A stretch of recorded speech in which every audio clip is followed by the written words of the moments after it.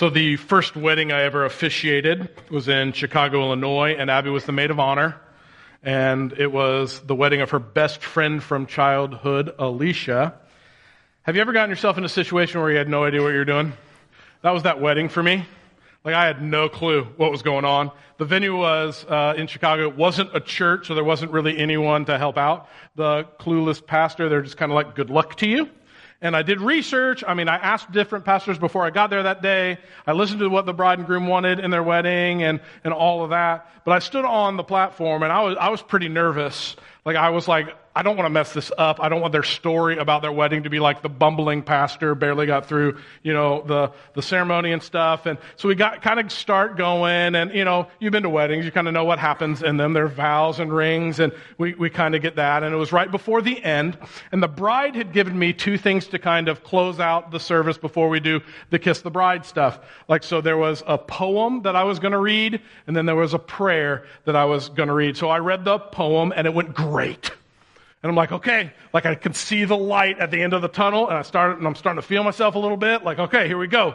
And then I began reading the prayer. And the prayer started with, "Oh, Father," and then went on to pray for the stuff that you would think that you should pray for in a wedding, for the bride and the groom and for God to guide their marriage. So I said, "Oh, Father," and I took this big pause.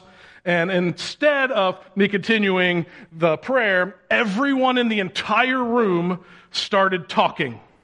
I said, "Oh, Father," and they thought I said, our Father, and they started to say the Lord's Prayer. And so they're like, "Our Father who art in heaven, hallowed be thy name," and it was like a train that I couldn't, stop, and they're gone, right? It was like, have you seen the Kentucky Derby and the horse? I'm like, and they're off, and it was like, woo!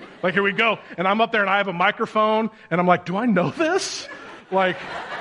Sins and forgive us, and just kind of mumbling and bumbling through it, and then finally, it's like amen, and I took a beat, and I fought the urge to be like, anyway, let's go back to this prayer. So I just kind of finished it out. And I think about that day every once in a while because I get on a platform here, and part of what we do here is, we pray, and I start prayers. I don't know if you've noticed this. I do not start them with, "Oh, Father." I usually start them with Heavenly Father, mostly because of, the flashbacks that I get every time I start a prayer. Now, prayer can be kind of a tricky thing. We don't know how to navigate it. Actually, one of the things that I hear regularly as a pastor is, I don't know how to pray. It's a regular conversation that I have. And usually, I'm saying something like, hey, prayer is just talking with God. Sometimes we make it a little bit more complicated than it should be. And people look at me and they're like, I don't know how to do it. It sounds weird. We kind of want a walkie-talkie to God, God, are you there? Over, Breaker 19, and he'll just tell us what to do and where to go and, all that type of stuff. But we do, have this opportunity to kind of, talk with God. But prayer can be tricky. And so many people say, I don't know how to do it. And also people say, when I do pray, maybe this is you, when I do pray, doesn't feel like he's listening. Or when I do pray, it doesn't feel like he's there. Or when I do pray, I don't know what words to use. Or when I do pray, it doesn't seem to work or do anything. Or am I doing it right? Or maybe you start prayers with God, I don't know if you're listening. I don't know if you're real. I don't know if you're there, but can you help me out?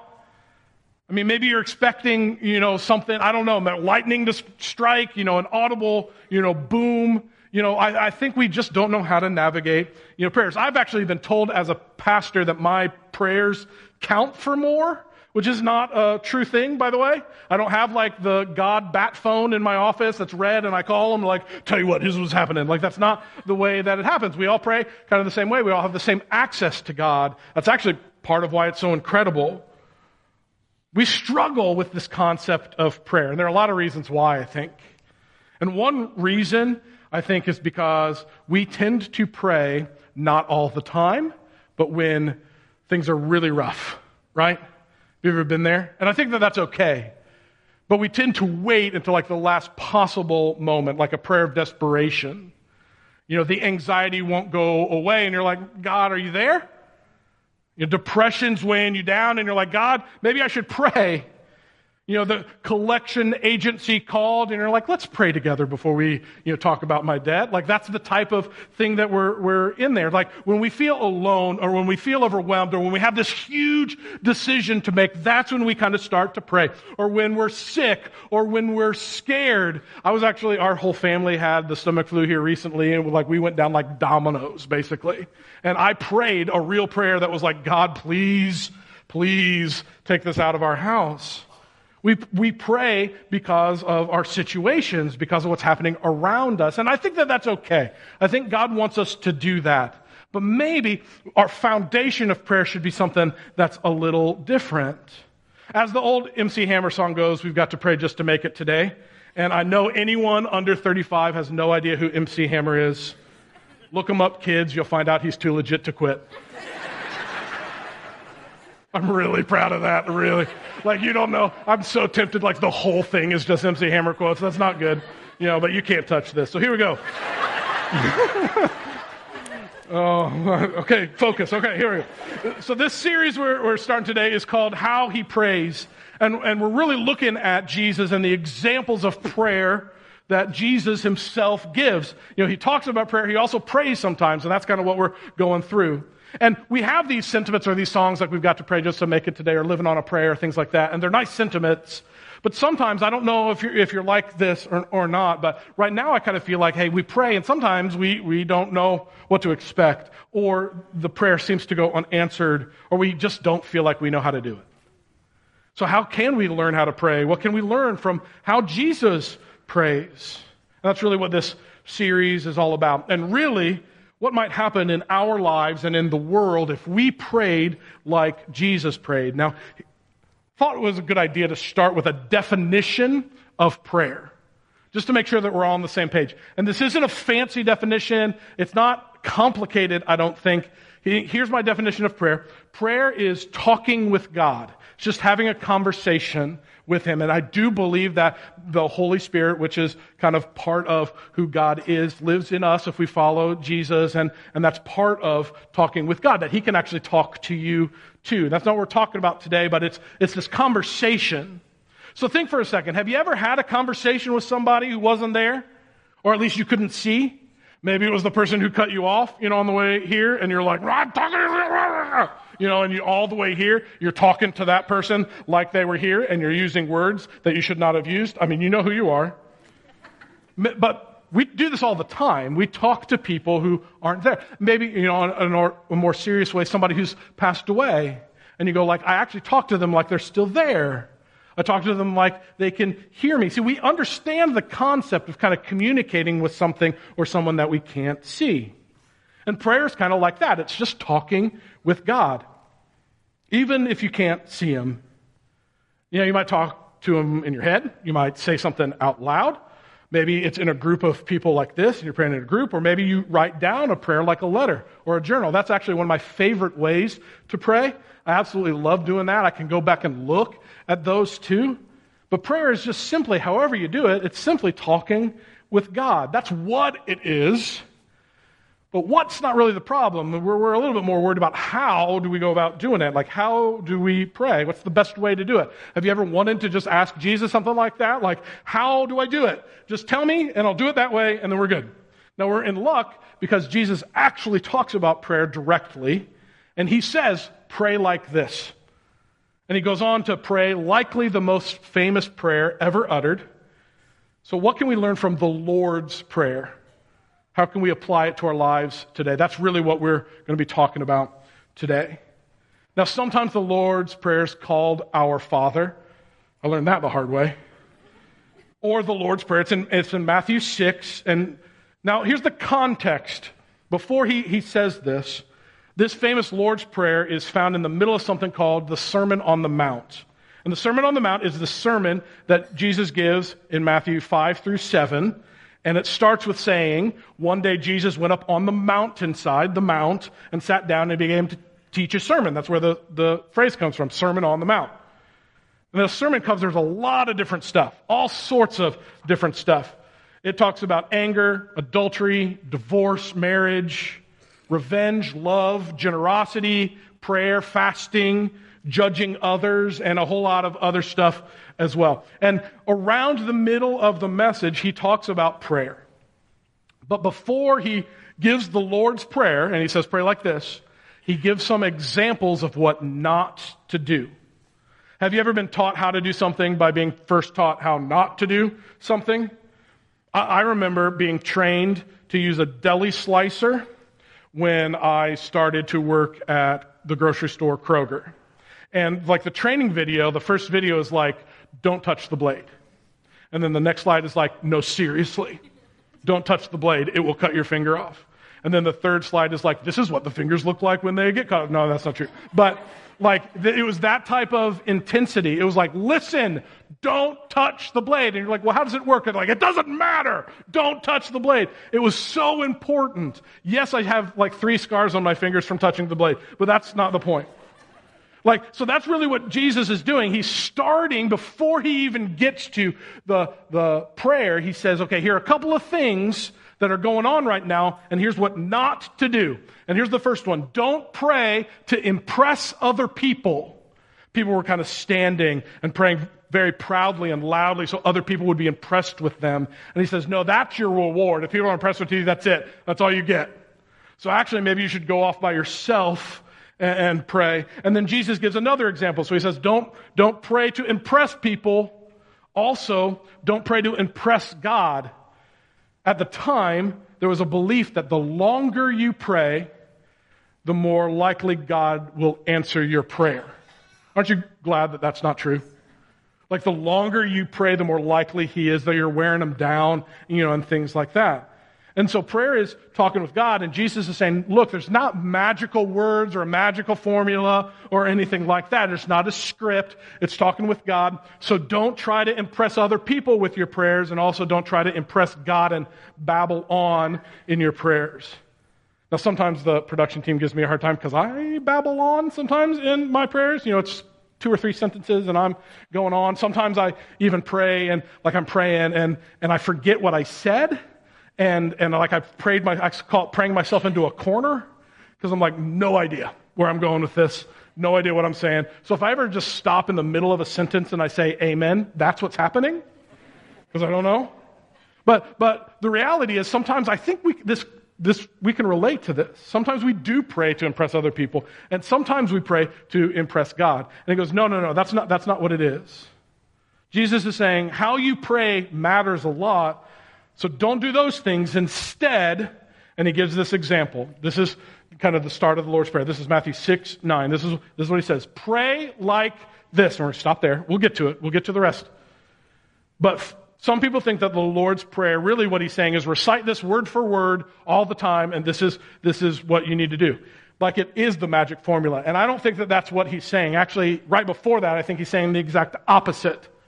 So as we get into this, I don't think he's saying pray exactly like this all the time, only use these words or it doesn't count. That's not what he's saying. He's saying, hey, have a heart like this.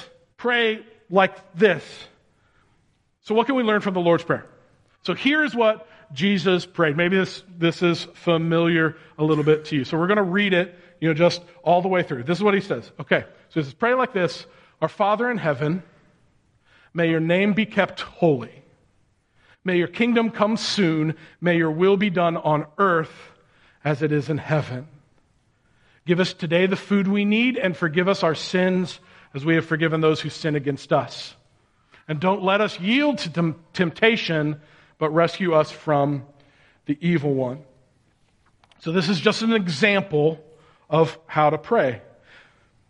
Kind of like ingredients. He's giving us the ingredients. Do you have a family recipe, that you're like, okay, grandma's barbecue sauce, and she puts this special kind of, spice in it, and it doesn't taste right unless that happens. I think that's kind of what he's saying, is there are ingredients, there are approaches to prayer, and he kind of talks us through that. Now, some companies, some restaurants kind of build their entire slogan, entire approach around having better ingredients. Like this one, better ingredients, better pizza, Papa John's. Now, I'll let you be the judge if that's true or not.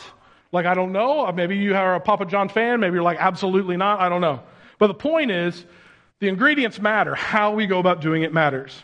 So what can we learn from what he prayed? So we're going to break it down. We're going to start with how he starts, and then we'll move on. So this is how he starts the prayer. He goes, "Our Father in heaven."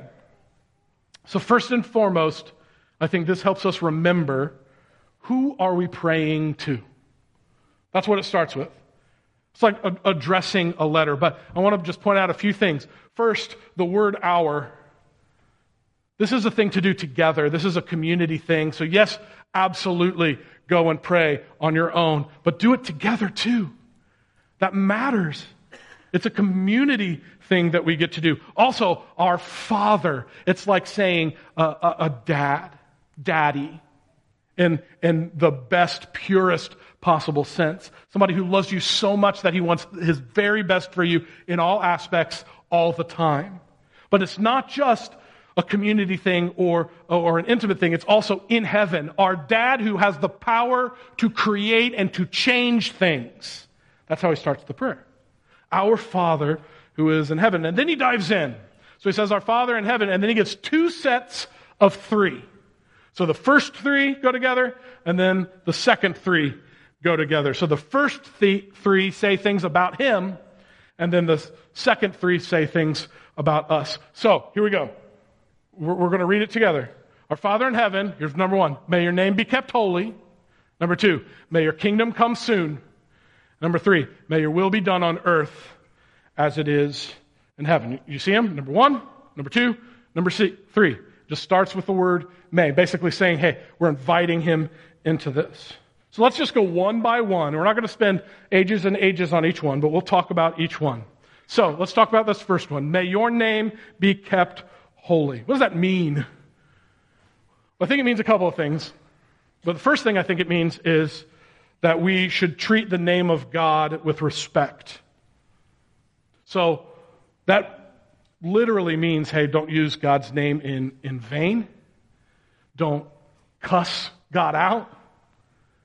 Think about how you're communicating about God and to God.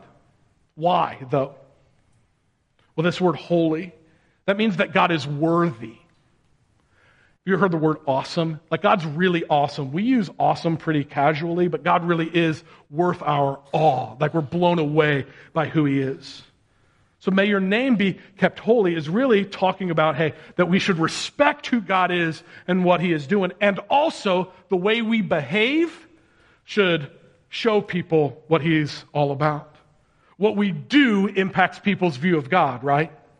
I think that's what he's talking about here. May your name, God, by who we are, be kept holy, but also because it is holy. So that's the first one. We start with God and we focus on God and we go, this is who you are, God. Here's the second one. May your kingdom come soon. Well, what does that mean? Well, Jesus is praying this prayer, right? God's kingdom coming soon, I think Jesus is talking about the cross. And he's saying, your kingdom come on earth is basically Jesus coming from heaven to earth because of God's love for us. So this is still all about God and what he's doing in the world. He's talking about the cross and what's about to happen. I think he's also talking about the impact that the cross has today. So he's saying, okay, may your name be kept holy. You're amazing, God, and also you're amazing because of what you're doing right now through the cross. And then that leads to this third one. May your will be done on earth as it is in heaven. What does God desire? What is his hope for today? And he desires our devotion, our surrender, our obedience, our love. And for that love to be expressed to everyone we meet. Do we really desire our will or God's will? We're going to talk about that in a couple of weeks in a little bit more detail because Jesus prays that multiple times. So what's the summary, the first set of three? What's the point that Jesus is making? All right, here it is. Focus on God. Those three statements are all really about God, more about God than they are about us. Now, we still need to respond. We still need to live them out. But the object of our prayer is really God and what he wants and who he is. Why is that important? How much of your prayer life is about God? Or how much of your prayer life is about you? That's why it's important. If we reflect on what we're really saying when we talk with God, I don't think our focus tends to start with God. It really starts with our desire for our lives rather than God's desire for our life, or what our kingdom might be, or what our will might be, rather than what He hopes and requires of us. Have you ever had a conversation with somebody and it's a one-sided conversation, like they are talking about themselves the entire time, and you're like, I'm out. I don't want to keep having this conversation. You're like, okay, I get it. This is what's happening in your life, but a relationship requires two-way conversation. I think Jesus is starting this focus shift for us and saying, okay, everything in our prayer lives, really everything in our lives, should focus on God first. So a version just of our prayer might be like this: God, you are a loving God who's in heaven and has power over today. Help us live in a way that honors your name, which is holy. You are magnificent. Help us live in a way that advances your kingdom the way you want it to be advanced. What's your will for us? What's your will for me? Help us live that out in our lives. But to do that, we have to understand that His name is to be kept holy and that His kingdom should be advanced and what that means. And we need to ask what God's will for us might be. So Jesus says, okay, keep your focus on God. What's the second set of three? It's talking about us, talking about our needs. We're like, finally, right? Let's go. Okay, so here's the second set of three. Here we go. This is what it says. Give us today the food we need, and forgive us our sins, as we have forgiven those who sin against us. And don't let us yield to temptation, but rescue us from the evil one. Now, some translations, some versions, some backgrounds add some words right here. For thine is the kingdom and power and glory forever and ever. Amen. A lot of translations don't, so that's why we don't have it here. But do you see the three? Give us today the food we need. Forgive our sins as we've been forgiven, and forgive others. Don't let us yield to temptation. So we're going to break these down in the same way, okay? So the first one, give us today the food we need. What's he saying? Literally like bread. Have you heard that term, daily bread? Yes and no. I think he's talking about what we need to sustain every day. And there's a whole lot of background in the Old Testament kind of about that phrase that we won't get into. But I think what he's saying is, you will receive what you need no matter what. And here's the problem. We think we need and what we actually is want, and that's the problem. It's not necessarily what we need when we pray. It's a lot of wants. And he's saying, no, we can trust God to provide what we need. Here's the second one. He says, you know what you really need? Not just things to survive today, but here's number 2. Forgive us our sins as we have forgiven those who sin against us. This is what we need. This is an image of God, of Jesus saying, every single worst thing that you've ever done in your entire life, you are forgiven. That debt is gone. And so much so that as you are forgiven, you should forgive those who sin against you, who harm you. This is the cross. This is the empty tomb. This is what we sing about every Sunday. And he's saying God is not just willing and able to give you what you need for today, He's also willing and able to provide for your spiritual lives forever. And because He does that, we should be motivated to extend that same kind of forgiveness. It's in the same breath. And then the third one, he goes, hey, don't let us yield to temptation, but rescue us from the evil one. It's the spiritual battles that are raging in our lives, whether we see it, whether we acknowledge it or not. He's saying, God, you can do something about our physical need. You can do something about our eternal need. You can do something about our spiritual needs today. So what's the theme? What's he saying?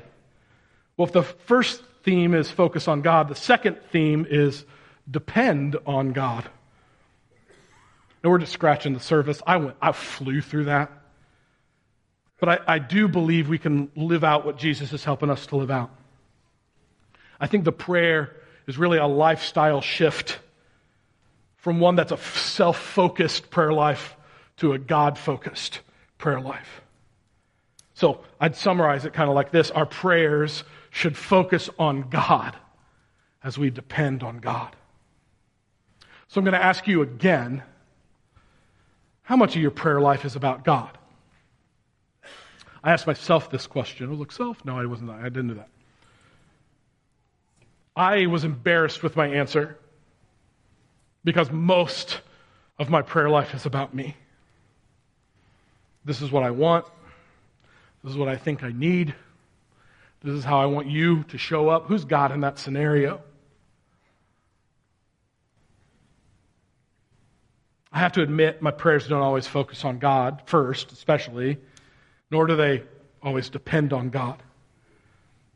And sometimes the laundry list that comes along with our prayer lives, which, by the way, I think that He can handle. I think we should do that if we focus on God first and depend on God throughout.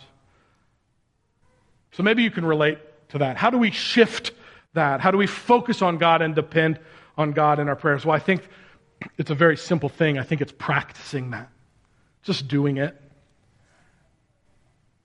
So we wanted to give everybody an opportunity here at the Ridge to put prayer into practice. That's really what the night of prayer is all about. So this coming Tuesday night from 6 to 8, we're hosting a night of prayer.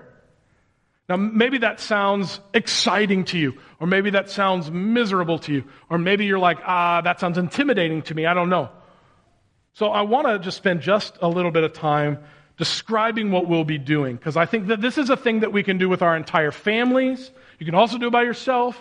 You can come at any time between 6 and 8, and you can take as much time as you want or as little time as you want to go through multiple places and stations that will help us do this, help us practice this. It's a self-guided time, so nobody's going to be like following you around and saying move on or anything like that. And you're going to have an opportunity to do things like take communion and thank God for what He's done on the cross and for forgiveness, like we're talking about. There's a prayer wall that we can place our own prayer requests and maybe have other people pray for those things. There will be people here that will pray with you and for you if you want. And my hope is that this night will help us focus on God in a time that it is really difficult to focus on anything. And remind us that we can depend on Him no matter what. And even if you're not super comfortable praying, maybe you're the type of person who's like, I'm not praying out loud in front of you ever. Like, I get it. I promise we won't make you pray out loud. We won't put you in a weird position. But I'd encourage you to come and use the time to talk with God. Because your relationship with God grows when you talk with them. And maybe we'll challenge you to pray in some different ways. My hope is that the night of prayer would be one way that the people who call the Ridge their church home can focus on God and depend on God as we talk with Him. Now, I don't know about you, but I am grateful for this example that Jesus gave us. So here's what I'd like to do. I'd like to actually pray the Lord's Prayer together. And so here's how I'd like to do that today. I'll go line by line through the prayer, and you can just pray it where you're at. You don't have to say it out loud if you don't want. You can say it in your head, you can say it in your heart, you can say it out loud. That's fine, but I would encourage everybody, just bow your head right now, and then I'm going to go through the prayer and give you a little bit of time after each line to pray that prayer. Ready? Our Father in heaven, may your name be kept holy. May your kingdom come soon. May your will be done on earth as it is in heaven. Give us today the food we need, and forgive us our sins as we have forgiven those who sin against us. And don't let us yield to temptation, but rescue us from the evil one. Amen. Keep your heads bowed. I'll close this out in prayer. Heavenly Father, we are in such need of You. And I admit right now that oftentimes I don't depend on You. And this reminder today to focus on You and to depend on You to provide everything we need is incredible. See, You are our God, the God of every single person. And as we do this together, as we pray together, we are reminded that you are our Father who loves us and created us, and that you are in heaven, have power over today and yesterday and tomorrow, and that we want your name to be kept holy, because it is holy. So help us live that out. We want your kingdom to come today in the way that we live, that people interact with Jesus and the cross, because we know it matters, and that we want your will to be done in our lives, in the lives of the Ridge, in the lives of your kingdom, in the lives of everyone that we know. We want your will to be done on earth as we know it is done in heaven. And we ask for what we need today. You know what we need. I'm so grateful for that. And we really ask for that forgiveness, to remind us of that forgiveness that comes through the cross and the conquering of death, and that we are then motivated to forgive other people, no matter who they are, no matter what they've done. And that you shield us, you rescue us from temptation, that you fight the spiritual battle with us, that you don't let us yield to the devil, or to hurt, or to pain, or to what we've done in our past. We focus on you and we depend on you. And we say this in Jesus' name today. Amen.